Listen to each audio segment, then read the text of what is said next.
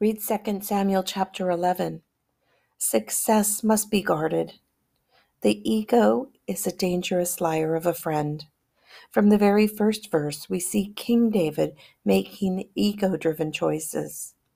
Why didn't David go to war, as kings normally did in the spring? Verse 1. Why did he glance at the woman's bath? Why didn't he look away at the sight of one? His glance took her in, and he inquired about her. Verse 2 and 3. Let's shift gears to Uriah. His integrity is stellar. He will not delight in the privilege of marriage while his men are camping in open fields. Verse 11. David tried getting him drunk so he would go home, have relations with Bathsheba, and be credited with her pregnancy. But even drunk, he would not do it.